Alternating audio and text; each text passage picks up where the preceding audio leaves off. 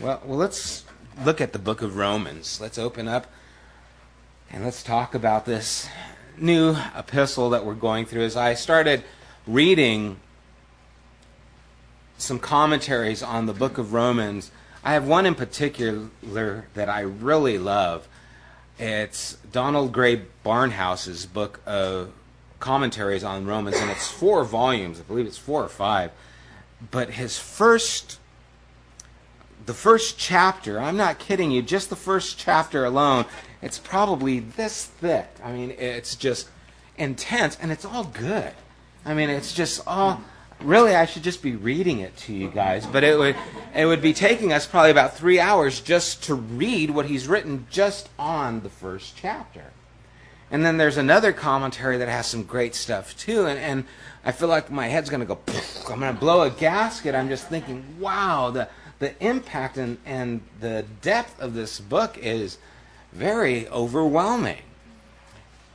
It was through this book that the likes of Martin Luther came to a place of deep faith as he read "The just will live by faith," and it changed his perspective of God and his relationship with God. John Wesley had a conversion experience through this book, as did Augustine, and the three of them changed the whole texture of Europe, if you will. Just these 3 men, and it happened from this book. And so, once again, we see the power of God to take these words that are in Scripture, His words, change lives, and then change the world. And as I was reading about the work that God did in these men, I got excited. I started thinking, wow, God, what if there's another Martin Luther here? What if there's another, John Wesley here, or Augustine? What if you want to change the landscape of the Inland Empire, and you're going to use what's shared in this book the way you have used it before to change our lives and to give us a heart and vision for what you want to do? And I just got very excited, and at the same time, I got very overwhelmed, thinking, oh no, I'm supposed to teach this book, And finally, I just gave up and said, okay, God, your Holy Spirit has to do the work anyway. I'll read, I'll study, I'll present the things that you've presented to me, but your words are enough. Your words are enough to change. You don't need me. I don't have to give you something deep and profound. It's there. It's already deep and profound. Really, we should just be reading it, and we will. I wanted to share what Martin Luther wrote about this. He said, "This letter is the principal part of the New Testament and the purest gospel, which surely deserves the honor that a Christian should not merely know it by heart, word for word, but should be occupied with it daily as the daily bread of his soul. For it can never be read too often or too well, and the more it is used, the more delicious it becomes, and the better it tastes." We should commit it to memory, word by word. I feel like challenging us all. You guys want to memorize a book?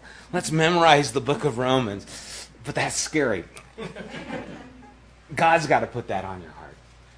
Not me. I don't want it to be obligation. Sam told you. But what if we wanted to memorize this book?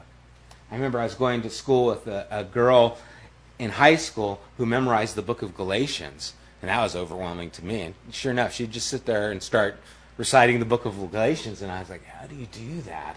I don't remember my name sometimes, and you're saying this whole book. What the gospel is, and what the good news of Jesus Christ has been represented to the Christian faith, it is encapsulated in this book. Romans has been called the gospel of grace. And where Paul in his other epistles writes to people that he has knowledge of, the church of Corinth that he resided in, or Ephesus, or Galatians, or to Philemon, someone he knows, or Timothy, or the church in Thessalonica. All these other epistles that we have are him talking to people about the things that they're addressing or dealing with. But in the book of Romans, he has yet to make it there. Now, we left the book of Acts and know that he did make it there, but this book was written in between 53 and 58 AD, somewhere in that frame, and it was written when he was at Corinth. And he stayed at Corinth, if you recall, for about 3 years. They didn't persecute him, they weren't persecuting him, so he hung out for a period of time, and it was at that period of time that he was writing to the church that was in Rome. Now the question comes up, how did the church get to Rome? Who took the gospel there? We don't have any account of any specific people. We know in Acts chapter 2, verse 10, there at Pentecost, that there were some guests or some strangers, it says, some visitors from Rome. And that's all it says. So we have no idea. Maybe these people, these visitors from Rome who were there at Pentecost, went back home, and with them went the gospel. And who took the gospel to Rome? Well, the Holy Spirit, through the believers. It was said at this time that all roads lead to Rome, because Rome was the epicenter of the world. The Roman Empire was dominant.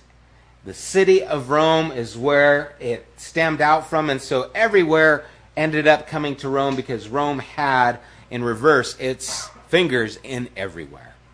And so just as all roads lead to Rome, Paul's reasoning was, well then from Rome, the gospel can reach everywhere. And so Paul wanted to get to Rome, and even though he had not yet been there, he was writing to the church that was there. And we saw at the end of last week when he was actually there at Rome, how people from Rome came to meet him. They already knew about him. How? Well, probably because of this book. Because this book was already circulating as he had written it and sent it on ahead of him. But let's read verses 1 through 6 and start off. Paul, a servant of Christ Jesus, called to be an apostle and set apart for the gospel of God.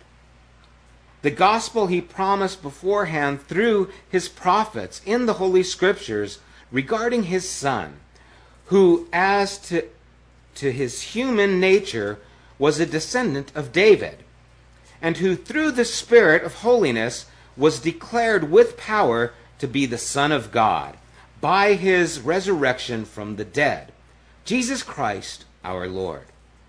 Through him, and for his name's sake, we received grace and apostleship to call people from among all the Gentiles to the obedience that comes from faith.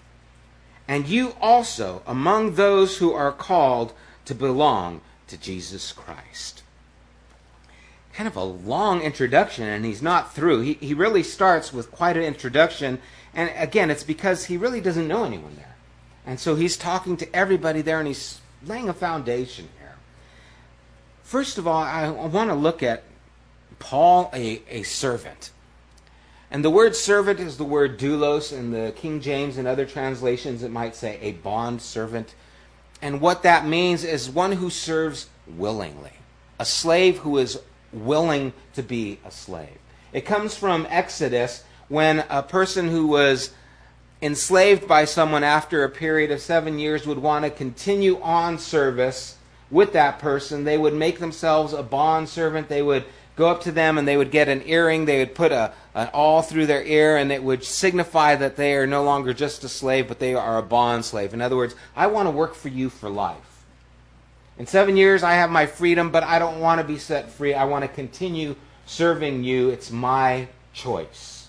Paul was a servant by choice. A bond servant. And then his name, Paul. We know from chapter 9, his name was originally Saul. Saul was a Hebrew name after the king. It means prayed for. When and why did his name change? Because the next chapter he becomes Paul, and we don't know why. Was it God changing his name like he did with Abram to Abraham, or Jacob to Israel, or Cephas to Peter? Well, why did his name get changed? We don't have a record of it, but we see in his conversion that God told him that he had to take this message to the Gentiles. Saul was a very Jewish name. Paul was a very Greek name. Paul may have at the very beginning said, this is my mission to reach the Gentiles, so I am going to change the name. That will be one that they can now identify with. And he actually changed his name to Paul, which means little one. Again, we don't know for sure, but that seems to fit. Which makes me wonder, what should our names be? If God was going to give you a name, what would it be? What has he called you to do, and how would your name better fit that? Again, our society is a little bit different. We have names that stem from every nationality, and so it's not as big a deal as it was back then. But how can God use us, and how willing are we to give up something like our own name to be now identified with him? Well, that's my name, it's my heritage. Paul says, you know what? My heritage is now in your hands. I will go where you go. I will be led where you lead me. And so we see from the off start, Paul is a name that the Romans would identify with, a bondservant, a slave, willing to serve. It's something that he chose to do. Servants of God, servant of Christ Jesus, many were called servants throughout Scripture. Abraham was a servant of God. Moses was a servant of God. David was a servant of God. To be a slave does not have the ring of invitation to it. Who here wants to be a slave? Great, we need to sweep the floors and clean up the dog do in the backyard. And, who wants to be a slave? No one's quick to raise their hand for that kind of work. But throughout Scripture, those who were slaves to God were pretty powerful and used powerfully. And again, Paul chose to be a slave, which again asks us the question, do we choose to be slaves to God, to Jesus Christ? Because to be a slave to him means you don't belong to yourself. Jesus said, if anyone wants to follow me, let him take up his cross and follow me. In other words, there has to be death to your own self to follow after him. You have to die to your own will, your own desires, so that you can live to God's. And Paul did that. And he did that so powerfully, and he was used so mightily, as did Abraham, as did Moses, as did David, as did so many other slaves. And so the idea of a slave, a servant of Christ Jesus, what does that bring to you? An invitation. Is that something you want to follow after? Is it something that you desire to follow after? And it says called to be an apostle. The idea called is that God called him. Now, Paul's conversion is kind of unique. It's not like most of ours who make a decision and simply fall after God. It was very much like, Abraham's or Moses's or some of the prophets, Samuel, even David, where God went out and found them. Remember, God went out to Midian and called Abraham. God was there in the burning bush and called out to Moses, attracted him in there. Samuel was asleep and God called out to Samuel. Samuel, the prophet, went out to Eli and looked for David, where he pursued them. And it was the same way with Paul. He was called to be an apostle. God met him on the road to Damascus, knocked him off the donkey, and said, Saul, Saul, why are you persecuting me? And so Paul has an interesting conversion where he can say, I was called to be an apostle. Now, the word apostle means a messenger, one who's sent out. It's where we get our word missionary from. And so just in these few words, we have this man, Paul, who is given over to be a slave of Jesus Christ, who was called by God to be a messenger. And the whole purpose was set apart for the gospel of God. Not the gospel from God, but the gospel of God. The word gospel means good news. The good news of God. Wow. The good news of God. And he goes on and he tells us what that is. The good news he promised beforehand through the prophets in the Holy Scriptures regarding his Son. The good news is about Jesus. The good news of God is the person of Jesus Christ. Do we think of the good news of God? Do we think of God as being good news? God has set apart his Son Jesus to act as a divine separation, basically, to free us. Jesus is God's good news for the human race. It is the payment for the human race. It is the redemption, the buying back of the human race. This is the good news of God. And so many times when people think of God, I don't know if they think of it in this way. And this good news was promised. God promised good news. Have you ever been promised something good? I promise that, when I get home, we're going to have, carne asada, I promise that, when this happens, this will be there. I promise I'll pick you up at this time. I promise. The idea of a promise is that, something is going to take place. And God promised good news through the Scriptures. And here Paul talking to those who are in Rome. Some no doubt are Jewish, but many are not. He connects them to the Scriptures, telling them this good news of God concerning Jesus was promised in the Scriptures. It's not just something I made up. This is something that is connected to something else. This was talked about years ago. God promised you good news. Man, that just makes you feel good. Because I like to be promised things. Whenever someone promises me something, it's usually good. Unless you were a kid, I promise you're going to get a beating when you get home or something like that. But most of the time, the idea of a promise is something good. And so here God is promising through the Scriptures good news. Paul wrote about this as well in Corinthians. 1 Corinthians 15, 3 and 4, it says, "For what I received I passed on to you as of first importance, that Christ died for our sins according to the Scriptures, that he was buried, and that he was raised on the third day according to the Scriptures." It's about Jesus, and it was talked about in Scripture. So the prophet Moses, throughout David, prophesied about Jesus, the good news of God that is for us, that is our benefit. He's been promised to us according to the Scriptures. And what I like about him bringing the Scriptures into this is he's bringing a connection of God, that God has been at work and is continuing his work. That you cannot separate yourself from where God began, and it began with the person of Abraham.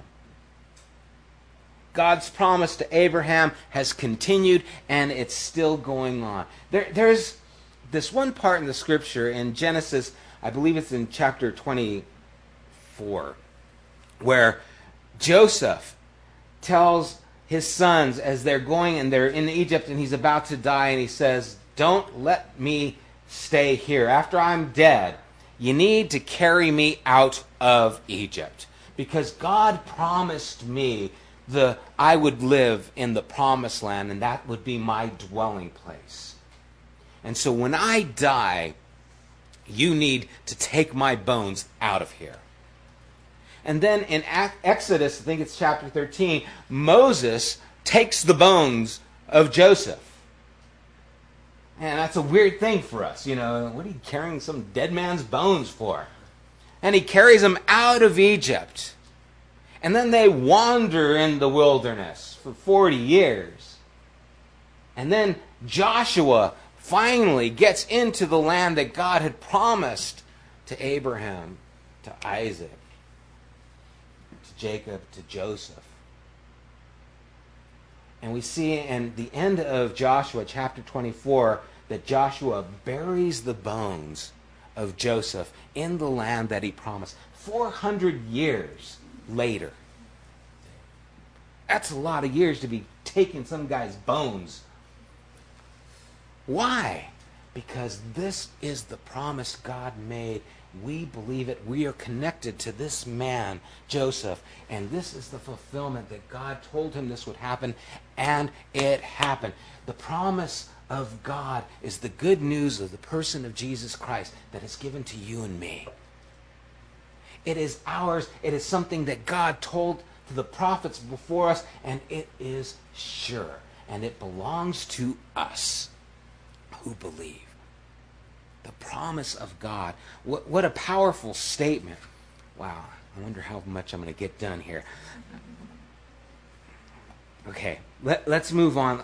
I hope you understand that God has promised you something and has delivered that promise. He's delivered that promise through the person of Jesus Christ. He didn't let you down. He didn't forget about you. He fulfilled his promise. Just like he said. The promise is the person of Jesus Christ. Verse 3, it says, regarding his Son, who as to his human nature was a descendant of David, and who through the Spirit of holiness was declared with power to be the Son of God by his resurrection from the dead. Now, regarding his Son, he talks about a descendant of David, and then he talks about through the Spirit of holiness. And Jesus had this kind of, if you would, dual life going. He lived in these two spheres. He was the descendant of David, who was a lowly servant, but then through the resurrection was born again, so to speak, by the Holy Spirit into power. It was after the resurrection that Jesus said, all power is given unto me in heaven and in earth, in Matthew 28. Before that, he came as a servant to die, to identify with us, to fulfill the role of the servant or the seed of David. But after the resurrection, he takes on a new role. It is that of conqueror, that of the victor. He is the risen king, victorious. The gates of hell cannot prevail against him. All power has been given into him. Authority. Death no longer has a sting. He is victorious over death. And so Jesus is both the descendant of David as well as of the Holy Spirit of holiness, the Spirit of holiness, and who's declared with power to be the Son of God, and it was through the resurrection. The resurrection is a big deal.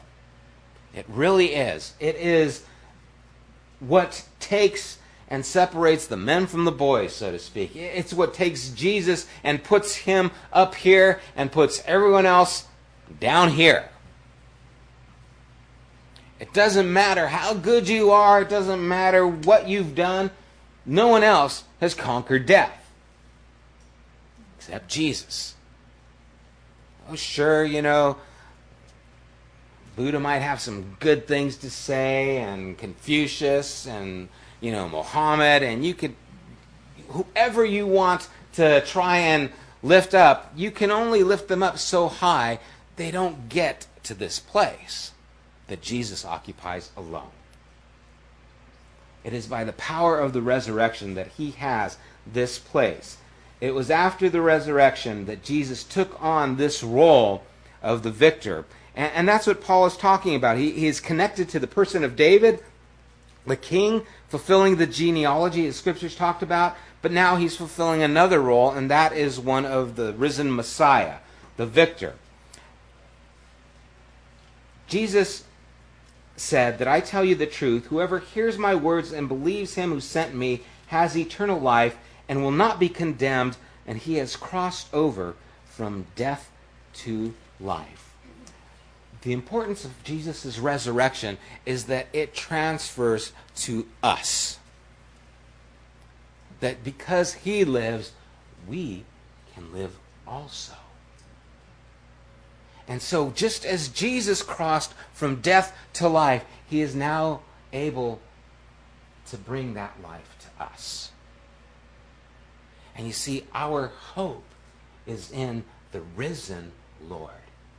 Our hope is in the man who conquered death, Jesus Christ. That's where our hope is at. It's not in the man who died. It's in the man who died and rose again. As you speak of the crucifixion of Jesus, it is now connected to his resurrection. We look back and we see the crucifixion through the resurrection. And we live in this hope of promise that because he lives, we can live also. That we too can be crossed from death to life. I mean, Paul talks about this in Ephesians as well as 1 Corinthians 15. It is an important part of our salvation. Salvation that God has given to us. In verse 5, I got to move on. Through him and for his name's sake, we received grace and apostleship to call people from among the Gentiles to the obedience that comes from faith. And you also, that among those who are called belong to Jesus Christ. We belong to him. By faith, we are connected to him. And so we are part of that inheritance. We get to enjoy the fruit that Jesus enjoyed by conquering death because we are now connected to him, adopted into his family. Verse 7, it says, to all in Rome who are loved by God and called to be saints. So again, we see that Paul is writing this to everyone who is there at Rome, who is part of this family. And as he talks to them, he says, those who are loved by God. I love that. You at Rome who are loved by God. How do I know I'm loved by God? Well, do you know what Jesus did for you? It's all connected back to the person of Jesus Christ, the promise of God, the good news of God that is found in Jesus Christ is the foundation of God's love for you, loved by God and called to be saints. Or it could be translated called as saints. You know, we are all called saints who believe in Jesus Christ. To the saints that be at this church, Paul would say. I know a lot of times in our minds we think, well, saints are those people who they make statues and stained glass windows out of. You know, I mean, you have to die to be a saint, or you have to be brought in by the church. But actually, all those who believe in God are called to be saints. It is those who are set apart. That's what this word means. You're separated for God's use. You're a saint. And verse 7, the latter part, he says, grace and peace to you from God our Father and from the Lord Jesus Christ. Now, what's interesting here is we've heard this salutation in most of Paul's epistles. He writes grace and peace. Grace is actually the greeting that was given by most who were Gentile. They would say grace to you. It was their greeting. So when they would see one another, it'd say grace. They would offer each other this greeting. And for the Hebrews, they would say the word shalom, peace. So the Gentiles, when they would see one another, they would say grace. The Hebrews, when they would see one another, they'd say peace. Paul is saying grace and peace to you through Jesus Christ. He's bringing these two worlds in. And he does it beautifully because you cannot know the peace of God until you first experience the grace of God. And how do you experience the grace of God? Through Jesus Christ. So grace and peace to you through Jesus Christ. Verse 8, he says, first I thank my God through Jesus Christ for all of you, because your faith is being reported all over the world. God, whom I serve with my whole heart in preaching the gospel of his Son, is my witness how constantly I remember you in my prayers all the times, and I pray that now, at last, by God's will, the way may be opened for me to come to you. Paul continues and he says he thanks God through Jesus Christ for them because their faith is being reported all over the world. All over the world means throughout Rome. Throughout the Roman Empire was considered the known world at that time. And so the faith that was in these believers was being heard everywhere. They were starting something going. What's great about this is they were doing it and there was no name behind it. It wasn't Paul, it wasn't Peter, it wasn't Apollos. Who was behind this spreading the good news? It was the Spirit in the believers. I think that is so important because we are so used to identifying a work with a person. I mean, I've mentioned John Wesley, I mentioned Martin Luther. We can mention Billy Graham, Chuck Smith, whoever. We have these ideas of names that are behind these incredible works. But here, the good news of Jesus Christ is spreading out through the Roman Empire. Through who? The people. Through you and me. Just us. And what a remarkable thing it is to see God at work without needing a man to be in charge. He never does. It doesn't take a person. It takes a community who believes to change the community around them. And I think it's wonderful that this was spreading out, but there was no man behind it or under it. We have no record of who's in charge of the church in Rome. There isn't anyone. It's the Spirit of God himself at work. And as he's there, he says he's desiring to get to them, to preach the gospel of his Son. And God is his witness how he constantly remembers them in prayers at all times. Imagine, there's this work taking place. They don't have a name, a man who's over it that we know of. But it's growing, it's flourishing. And you want to see that work continue. When I smuggled Bibles into China back in 1986, we had known that there was an incredible revival taking place in China. But they didn't have Bibles. It didn't stop the gospel from being preached, but they didn't have a whole lot of tools to be used. And so we wanted to help them. We wanted to get there and take these Bibles in so that they can continue that work. Paul is thinking how he wants to get to these people. And how he tells them that he might be able to even impart something to them. But he starts and he says his prayers with them all the time. He's always thinking about them. He's always wanting to help them. He's always wanting and praying for them. It's kind of like this.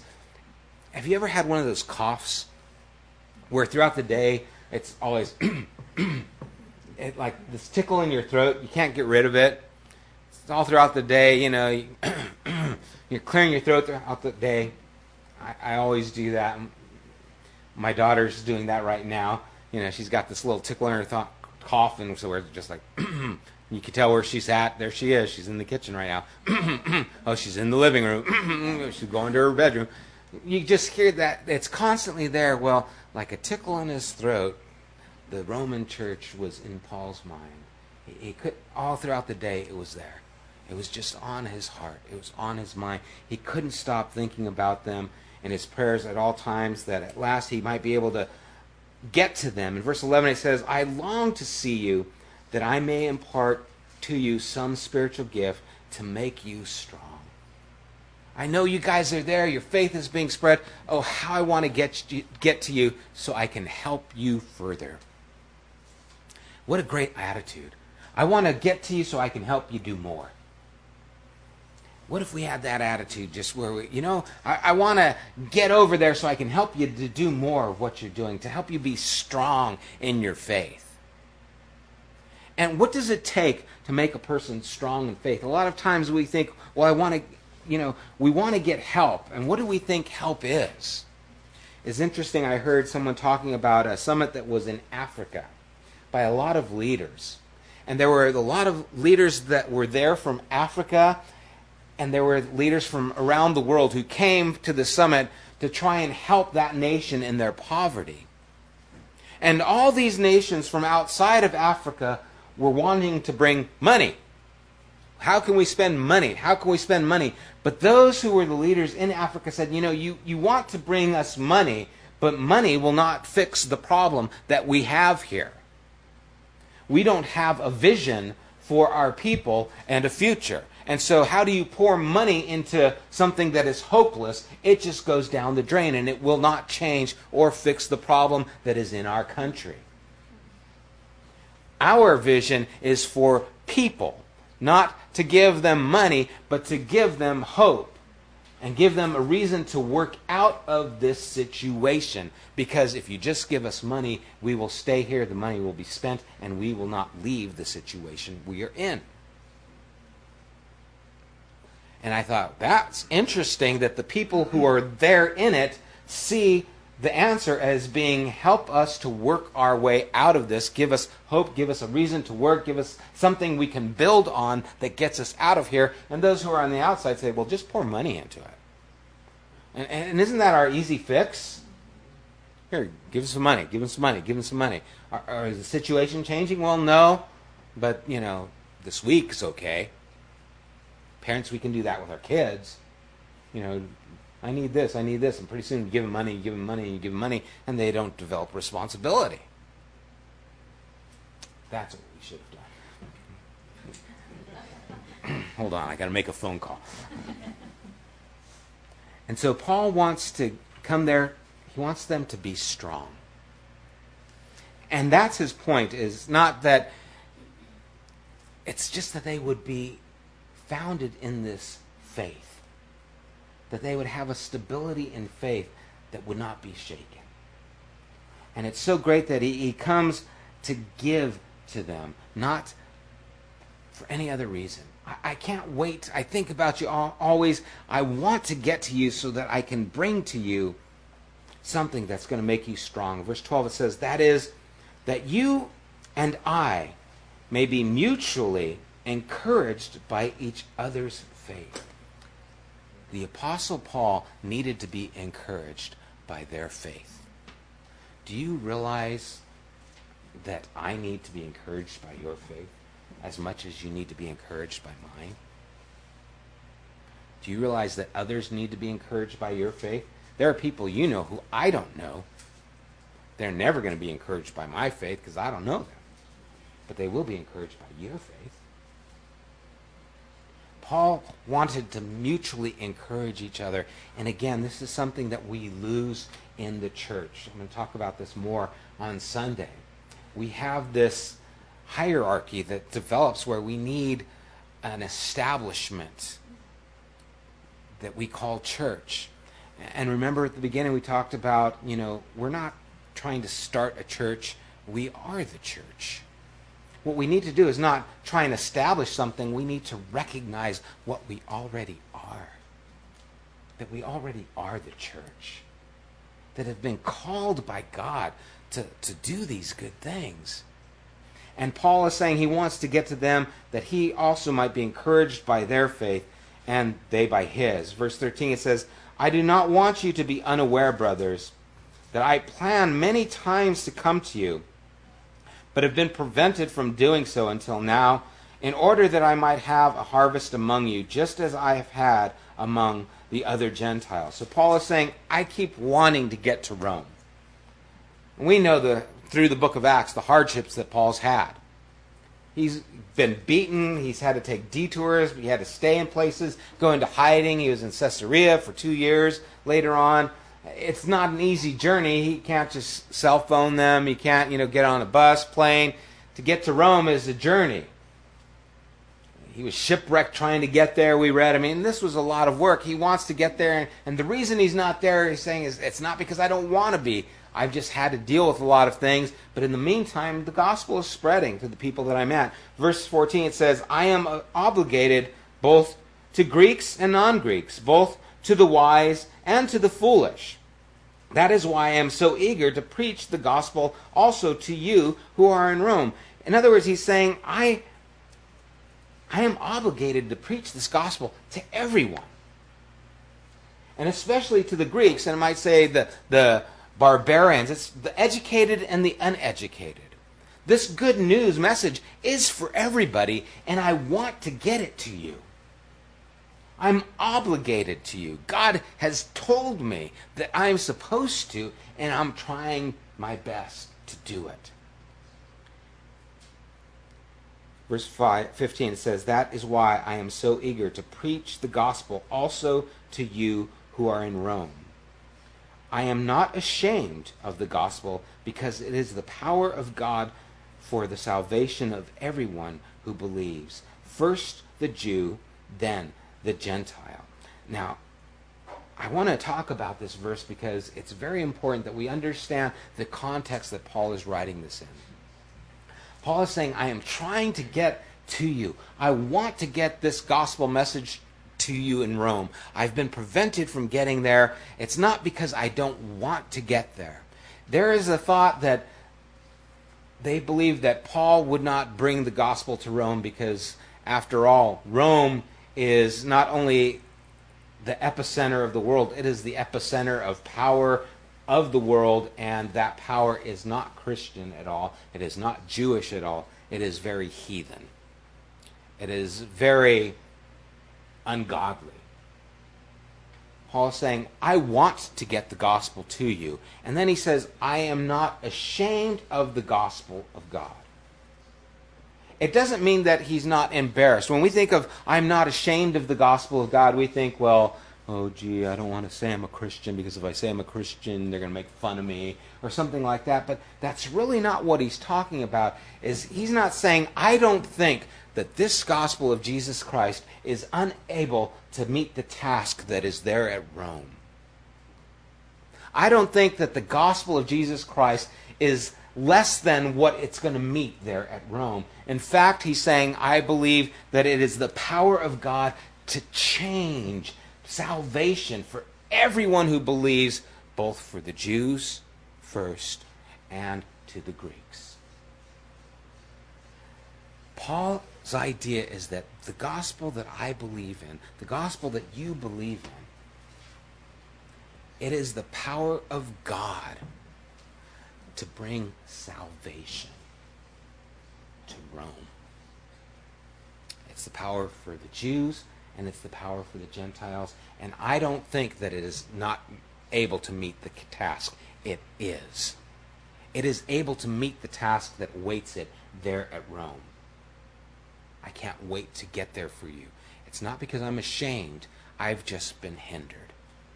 And it's really important that we recognize that the idea that Paul has behind this verse is that the gospel of God, Jesus Christ, is able to save and change anybody. Salvation is twofold. It's salvation from the wrath of God that is on all of us until we come unto His grace. But it's also salvation to become something. It is salvation from God's wrath, and it is salvation into God's family. It is to make us whole. And the salvation of God is something that continues in our life. We tend to think of salvation, well, I got saved at this date, on this time, at this point. But we know that Paul says that we're still waiting for the redemption of our bodies, and that we're still waiting for salvation to take place. Salvation is a process. It is a work of God continuing in us, transforming us, moving us from one place to the next place, to moving us to holiness and holiness and holiness. As deep is calling into deep, He's calling us to a deeper and more committed relationship. Salvation is a work of God, and Paul says it is up for the task. I'm not ashamed of this gospel. It's able to meet you right where you're at and change your life. It is the power of God to salvation. The power of God. When you think of power of God, what do you think of? Splitting the Red Sea, fire on the mountain, raising from the dead. Power of God. 4th of July, we were watching the fireworks here, and you're seeing them, and boom, it's like, oh, wow, that's big. And then I was thinking, wow, that's really not that big. This is just fireworks that over here. I'm sure in Iraq and some places, they're a lot bigger.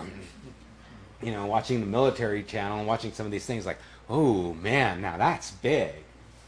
And then you see an atomic bomb, wow, that's big. And then you hear of supernovas, that explode suns. Wow, that's really big. That's all just part of God's creation. The power of God to salvation is in the gospel of Jesus Christ. And if we would get a hold of the gospel of God that is in the person of Jesus Christ, then we have hold of the power of God to change the lives of anybody. Anybody. Wise, foolish, Jew, Gentile, Roman, gang member, drug addict, religious person. The good news of Jesus Christ is able to change lives. It's able to change our lives. And it is doing just that. Okay, let's stop there. Oh, well, this is probably going to be a little slower than when we went through the book of Acts, but hopefully it'll be impactful. Let's pray.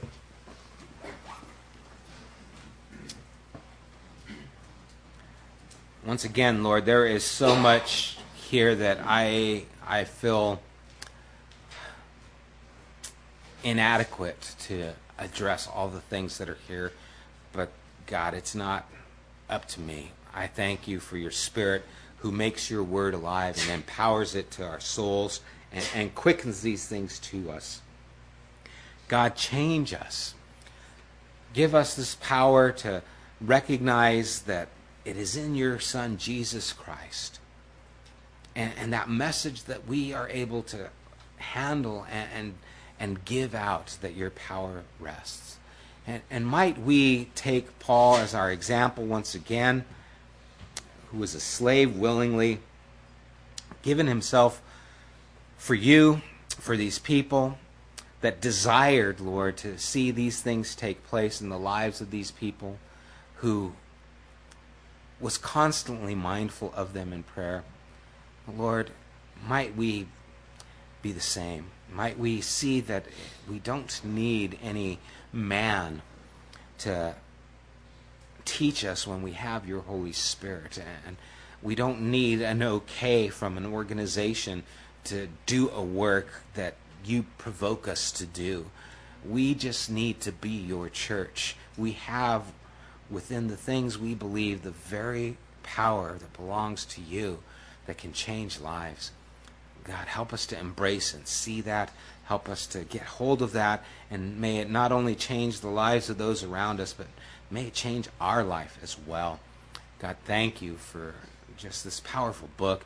I pray as we get into it, you would give me wisdom in how to present it clearly.